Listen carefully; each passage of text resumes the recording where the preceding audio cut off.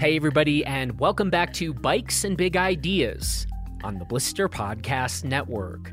I'm Jonathan Ellsworth, and you can check out everything we're doing and reviewing over at blisterreview.com. And once again, we are broadcasting this episode from our home here in the Gunnison Valley of Colorado, and you should start making plans to come out here to ride, perhaps especially after you hear what today's guest has to say about the riding here.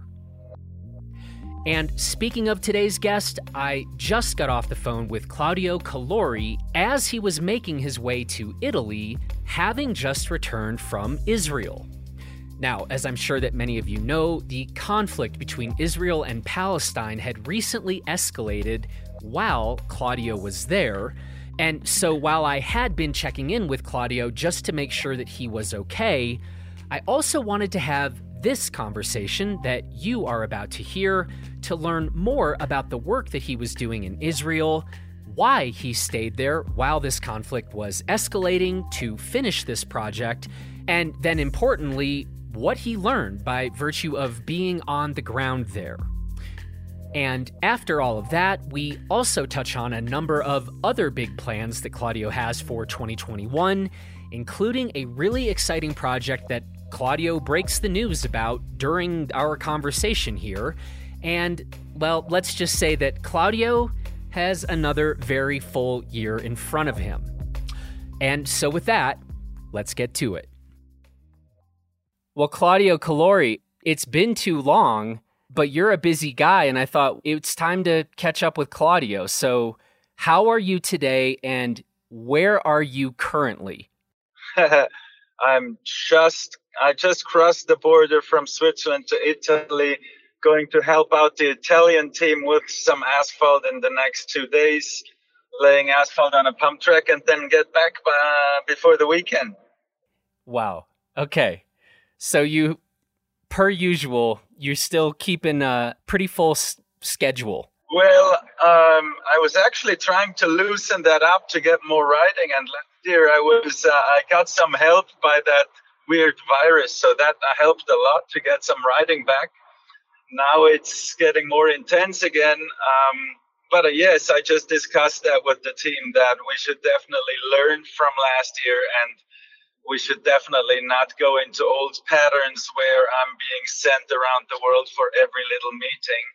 And even just this morning, one of our marketing guys said, hey, you need to fly to Lisbon for a quick video. And I said, nope, that's not happening anymore. We're not doing this. We must have learned from last year, and I'm not going to fly to places only for a 2-minute video. That's not happening anymore. So is it safe to say that in terms of building pump tracks, with Velo Solutions, that has not slowed down at all or very much? What's the current state of things at Velo Solutions? It didn't slow down, only maybe temporarily in some countries, where at the beginning of all of this, they just put a quick stop, but then got going immediately again. So actually during COVID, last year in 2020, we've built 73 pump tracks, and we're aiming for a lot more than that this year. Wow. So wait, 73 last year, and you're looking to do more than that in 2021? Yes. Wow. Well, part of the reason that I hit you up again is because I saw that you were just in Israel building a pump track when things were really heating up. And first of all, I hit you up because I was like, man, are you all right? But second, I just thought it would be very interesting to kind of get your perspective, what you were seeing and what you were hearing on the ground there in Israel. Can you tell us a bit about that? Yeah, just 1 second. I'm paying that toll here. Okay. Yes. Obviously, when we went there were no signs of everything heating up. Everything seemed normal. We left Switzerland, or basically wherever the other workers came from, on the 1st of May, and we started construction on the 2nd of May, and everything seemed normal. We were staying in a youth village, and basically we were quarantining in that youth village while working on construction. So we had the house and the construction right next to it, and that's the only two places where we were allowed. So we even had a guy that made sure we did not go anywhere else than between the house and the construction. So that was quite funny. And then at some point, the woman that was in charge of that youth village, she came to us and said, guys, we have a situation. We need to be alert. And none of us knew what that meant. And then I tried to somehow get a translation of what she was discussing with our guy in Hebrew. And he then said, okay, look, if you hear sirens, you have 90 seconds to run to the next shelter, which is somewhere in another house, but he didn't really explain us where. And then the first night, there were no sirens, so we thought, okay, well, whatever. And then the second night, at dinner, those sirens came, and it took only a couple of seconds, and we saw missiles going up and the defense fires from the Israeli and explosions in the air, and we're like, oh, this is real. And so it kept on going all night long. We were being woken up like every couple of minutes and had to go down to the basement. And at some point, I just stayed in the basement and slept there. But next morning, my team was so scared that they said, dude, we cannot stay here. We're leaving. And I said, okay, well, that's your choice. Is there anyone who volunteers to stay with me to finish the job? And so there were actually everyone left except for one, which was the American. So I had one American guy over there. He stayed with me, and we finished both pump tracks. Are you able to say or tell us where are these pump tracks?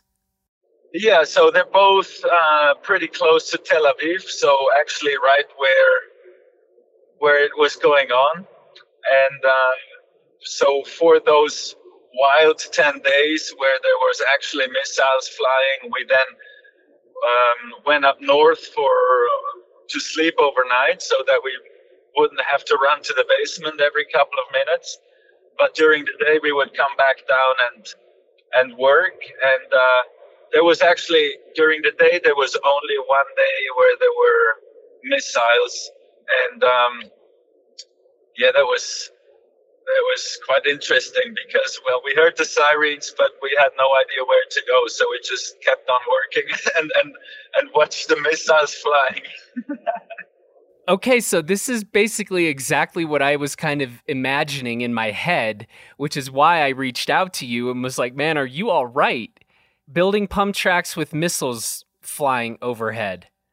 I take it that was a new experience for you. Yeah, it's not that I've done it many times before. And can you explain why you decided to stay and keep working? Because it sounds like the people that took off, doesn't sound like that was maybe the dumbest idea ever.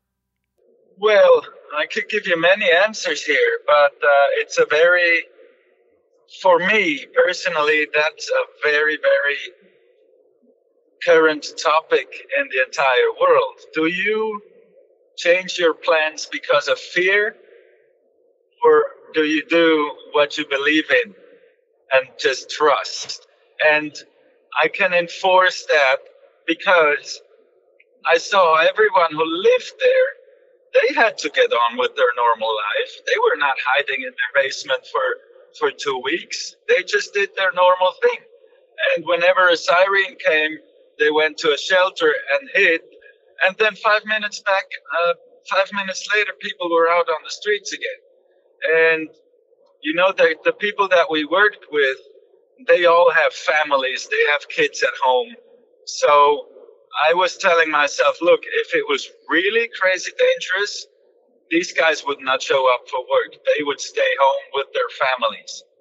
And that showed me, look, I mean, yes, there is a risk, but the Israeli, they get 94% of the missiles that come, they get them out of the air. So there's only a couple of percent actually hitting the ground. That might be anywhere. So who commissioned these pump tracks to be built? It was a collaboration between the Bartali Youth and Movement Foundation, which is founded by Ran Margalio, who is a former road racer. And his idea is to show kids that there is something else than military. There is more than that. You can do a lot more in life than go to the army. And so he's working with those youth villages, which collect kids from all over the place with let's say, difficult background. Some come just from poor families. Some come from crime. Some come from drug crime, whatever. And basically, these kids who live in the youth village, some of them, it's their last chance. And with those pump tracks in those youth villages, the organization wants to show them that there's more in life than violence. And that with cycling, give them a goal, give them a routine, get them healthy and fit. And it's not just the pump track, there's a whole education system, and they show them how to become instructors and so on. It's pretty well organized, and basically these are the organizations that we're looking for with Pump for Peace, so that when we go build a Pump for Peace track, it's not just a track sitting there, but it's actually an organization that gets the kid out there, gives them bikes and helmets, and shows them how to ride. And we're even looking at creating a race series, and this is not going to stay just in Israel. It's going to go to Palestine as well. So after we finish the tracks in Israel, I've actually already started talking to organizations that are going to help us to get to Palestine. Yeah, I saw mention of this. I just love this. So everything you've just said, and frankly, to kind of underscore why you stayed and why you were working to finish these tracks while there were missiles flying overhead. I mean, this is actually part of the mission of Pump for Peace, to give kids different outlets, different opportunities, show them different paths. It's a good reminder of why you might have stayed to continue the work. Yeah, 100%. I mean, look, when this situation came up, it really felt like the situation I was imagining already when we talked about Pump for Peace the first time many years ago. This is like, okay, well, this is exactly what I was thinking of, where we're going to be with Pump for Peace. And imagine what kind of impression it would leave to the kids that if as soon as it gets sketchy, I'm escaping and leaving them alone. This would be kind of the wrong message, right?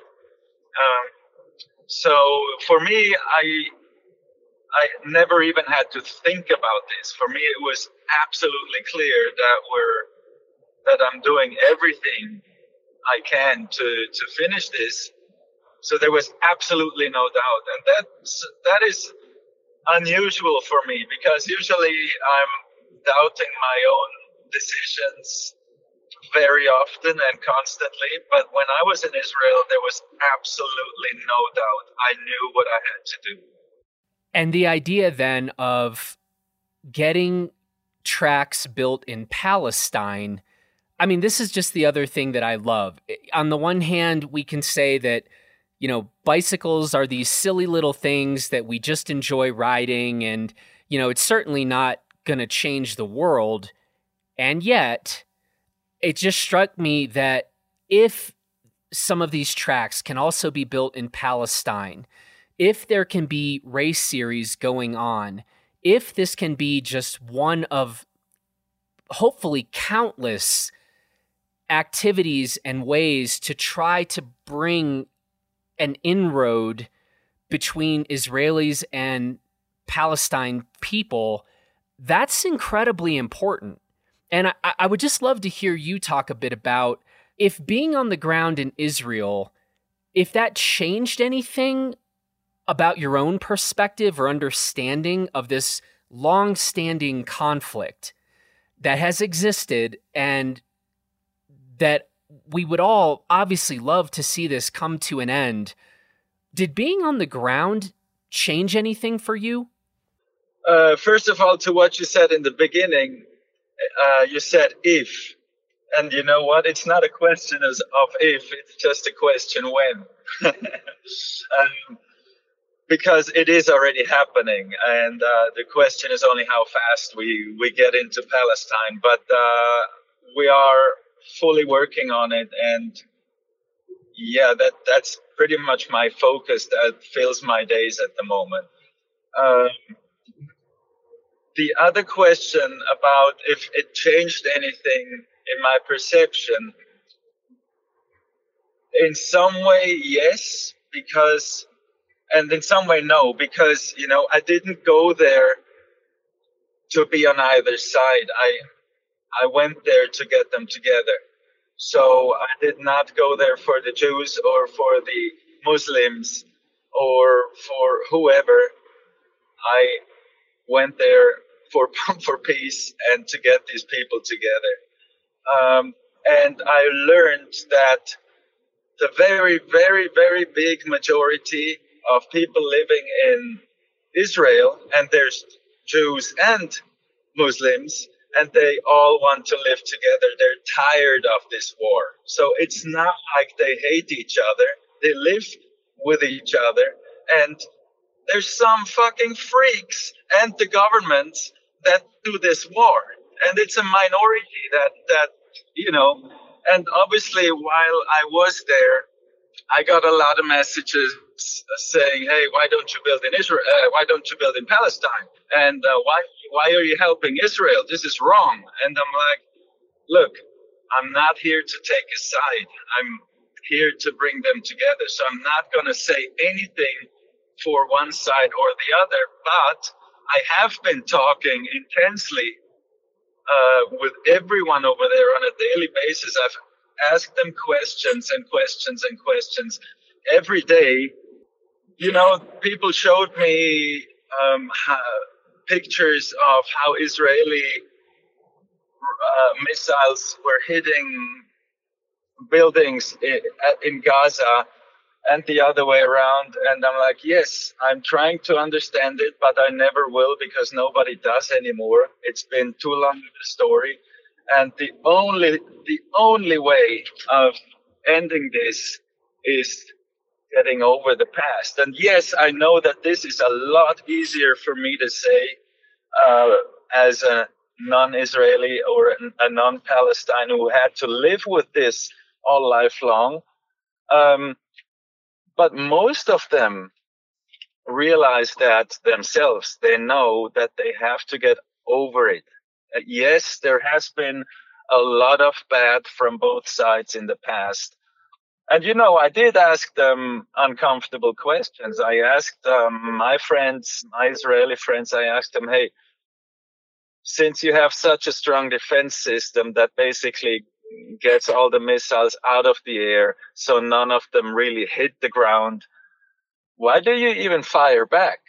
Why don't you just take it and leave it? I mean, what's the point of firing back? Well, obviously that they didn't quite like that idea, but I still think it would be worth considering. But obviously that's very naive. But maybe that being naive is what it takes. So I find it just so interesting. Like when you're saying you're having these conversations on the Palestine side, how do you even get connected with someone to talk about these things? How does that work? Most people over there are not filled with hate, and they're not fanatic, and they're able to explain to you their view of things in a correct way without saying the other side are assholes and whatever, but they're just trying to explain me their view of things. Obviously, I got to see more of the Israeli side than the Palestinian side, but I did get to hear and see what that side thinks as well. And obviously, it would take a lot more to fully understand what's going on, if that is even possible. You know, the thing I'm thinking most is like, do not read the news, because that's for sure just lies. That's lies from either one side or the other side. So I think I really have a better view from being on site, and from, we had Arabs and Israeli working together on our construction. So I was not there just with the Jews. I was there with everyone. Obviously, there were more Jews than Arabs or than Muslims, because we were on the Israeli side, but it's going to be the opposite once we get going in Palestine. Do you expect you'll be in Palestine sometime soon, or is it very hard to say yet what the timelines might look like on this? Well, we already have, there is Arab villages in Israel as well. So by the end of this year, we are built, or not even the end. So by October or November, we're building a pump track in an Arab village in Israel. And at the same time, we are working together with the Paris Peace Center. They're gonna connect us with their organizations in Palestine, and yeah, we're pushing that side as much as we can. Super interesting, man. You get around. Yeah. Speaking of getting around, you also, not too long ago, were in California, and actually for quite a while. Can you tell us a little bit about how the California trip went, or what you were up to? Well, basically, we had, together with Elliot Jackson, that pump track in LA, in Inglewood, which is still going to be built. I was supposed to help building that in February and March, but due to the situation, we had to postpone it. It will be later on this year. That was one of the reasons to come over to California, but the real reason was I just in 99 to 2001, I've spent my winters training in California. It was always such a good time, and I thought, it's time for me to get away from the office and try to get a clear head and see what I want to do in the future.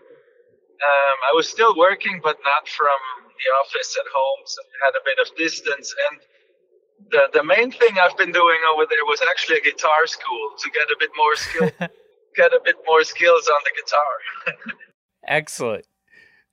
How's the guitar coming these days? Well, from my point of view, I didn't progress as much as I would have liked to, because the riding was so much fun. I actually got to ride a lot more. So more riding, more bike riding than guitar playing? It was like an average of 4 to 5 hours on the guitar and maybe 2 hours on the bike per day. So okay, it wasn't too bad. That's a pretty good ratio. That's a pretty good ratio. And I was actually hoping to keep that ratio when I come home, but it didn't quite happen. But I'm still working on that. Well, you did tell me it was just like a day or two ago. You said you were out on like a 3-hour bike ride with Nino Schurter. So if that's true, I was like, first of all, I said to you, well, then you were clearly on an e-bike, I'm guessing, to keep up. But I'm also guessing that means your fitness is actually pretty good, even if you were on an e-bike, if you're keeping up with Nino for a 3-hour ride. Well, to do that on an e-bike, no, you don't need to be in a good shape because, the thing is that it got really rough because I didn't eat before the ride, and then basically on the way home ran out of battery. So I almost collapsed when I got home. But it was good. Nino actually showed me a new trail right in front of my doorstep, and today I found a new one that I have to show him. Well, we're having good times, and the e-bike really helps because he can go as hard as he wants. I can keep up, and that's what allows us to go ride together. It's really super cool because without the e-bike, there would be no way for us to ride together because he's simply too fast, and unless he just wants to go, spin his legs without training, then he would not go ride with me. But with the e-bike, we can always go, no matter how hard he goes, Kind of amazing, too, that you're still discovering new trails right out your front door. Well, that's what relates to what I said before, with the whole last year being the first summer for me at home. Basically, the last 20 years, I've never been home. So even though I live in one of the coolest places, I almost said the coolest place, but we still need to figure out if your place in Crested Butte is cooler than mine in Flims. It's a debate. Well, if and when I make it over there, I'm going to impose on you the same thing you're doing with Nino. So like when I make it over there, I'm going to be on the e-bike and I'm not going to let you be on an e-bike. I'm going to have to level the playing field here a little bit. So I would love to come check it out. And I know how high you are on Crested Butte, but I know how high you are on Flims too, and it sounds and looks amazing. From the photos you text me on occasion, it's like, my goodness, this place looks all right. Yeah, it's really, and it's amazing, as you said, that I'm still discovering trails, and there's plenty still that I haven't seen. Okay, so you're still in a traffic jam in Italy. No, I'm not driving. It's not a jam anymore. I'm finally. Oh, you're out of the traffic. Congrats. Yeah. Congrats. So you're going to be pouring asphalt for the next couple of days. And then what? Then I finally get to see my son for a weekend, which is why I have to make sure we finish that asphalt in 2 days. And Friday night I'll drive home and have a weekend with my son. And then next week is Leogang. So first World Cup. Already. Wow. Yeah. That's amazing. Okay. In my head, it was still several weeks out, but here we are. Yeah, here we are. What are your thoughts on this upcoming season? Have you had much time to kind of think about, like, either who you think is riding particularly well or whose chances you really like, or do you have to shift gears to get your head wrapped around this season? With being in California and riding so much and also riding with many different other riders, it really got me closer to racing again.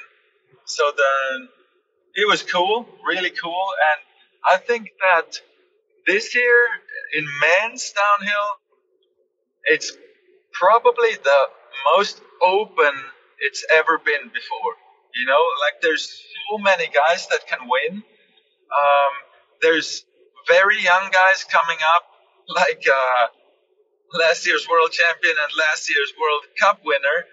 And then there's those established guys like Loic Bruni and the French connection.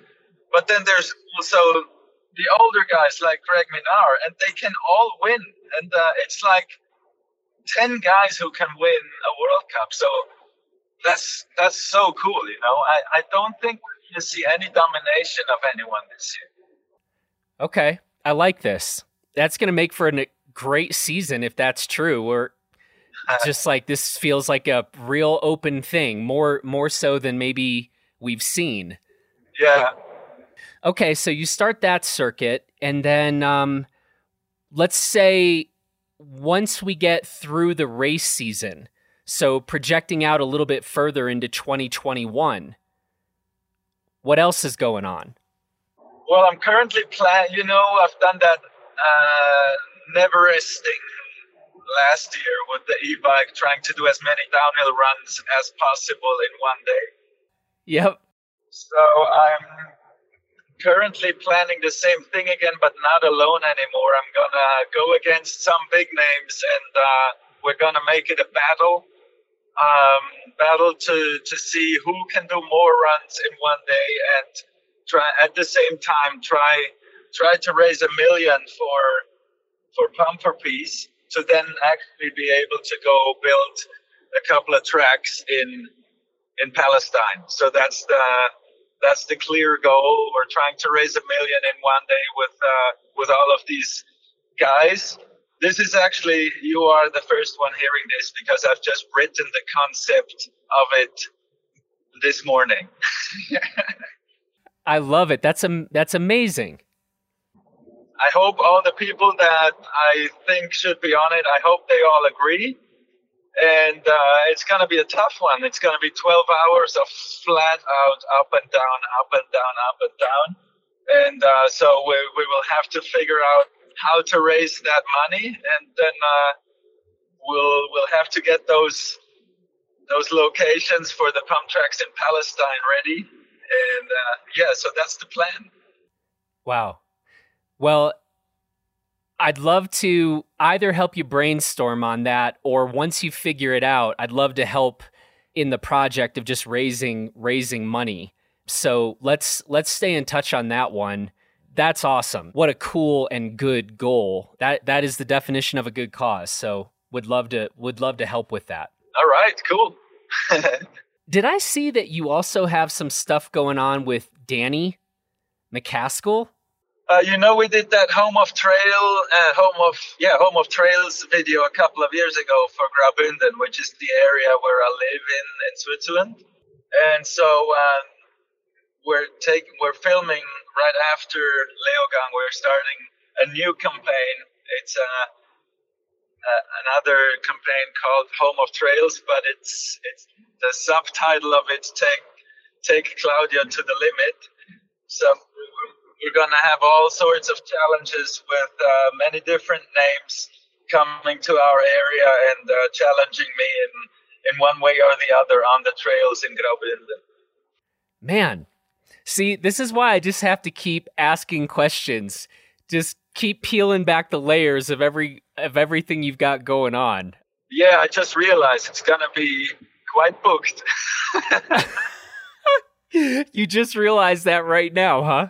As I'm making you kind of lay out your whole 2021, you're like, oh man, this is a lot.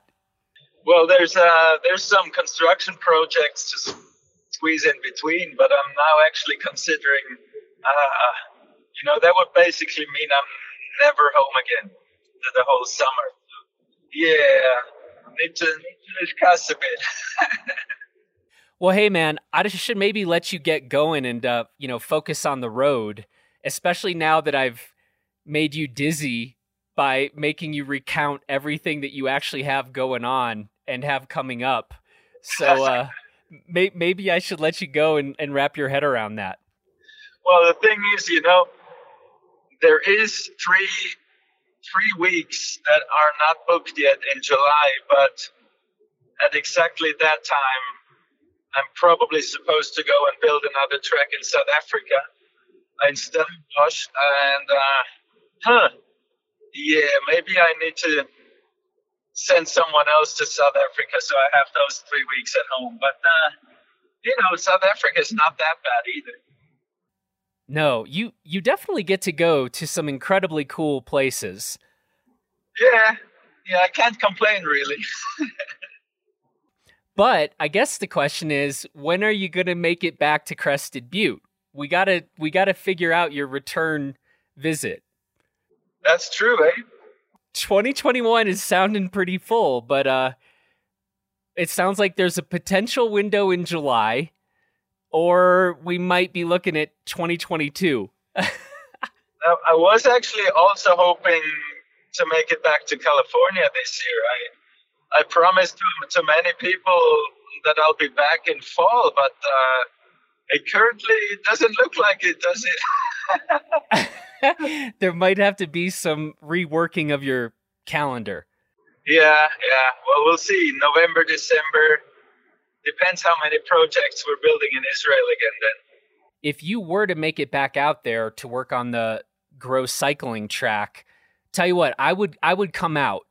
I'd come out because that'd be a fun thing to see the project, get to see you again.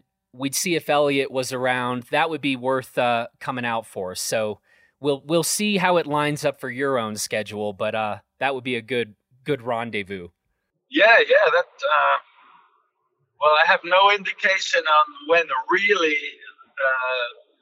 the Inglewood track is gonna happen. They said sometime in fall. I'm hoping for September, but that would then still be race season. But by that time, a lot is still going to change. So we'll see.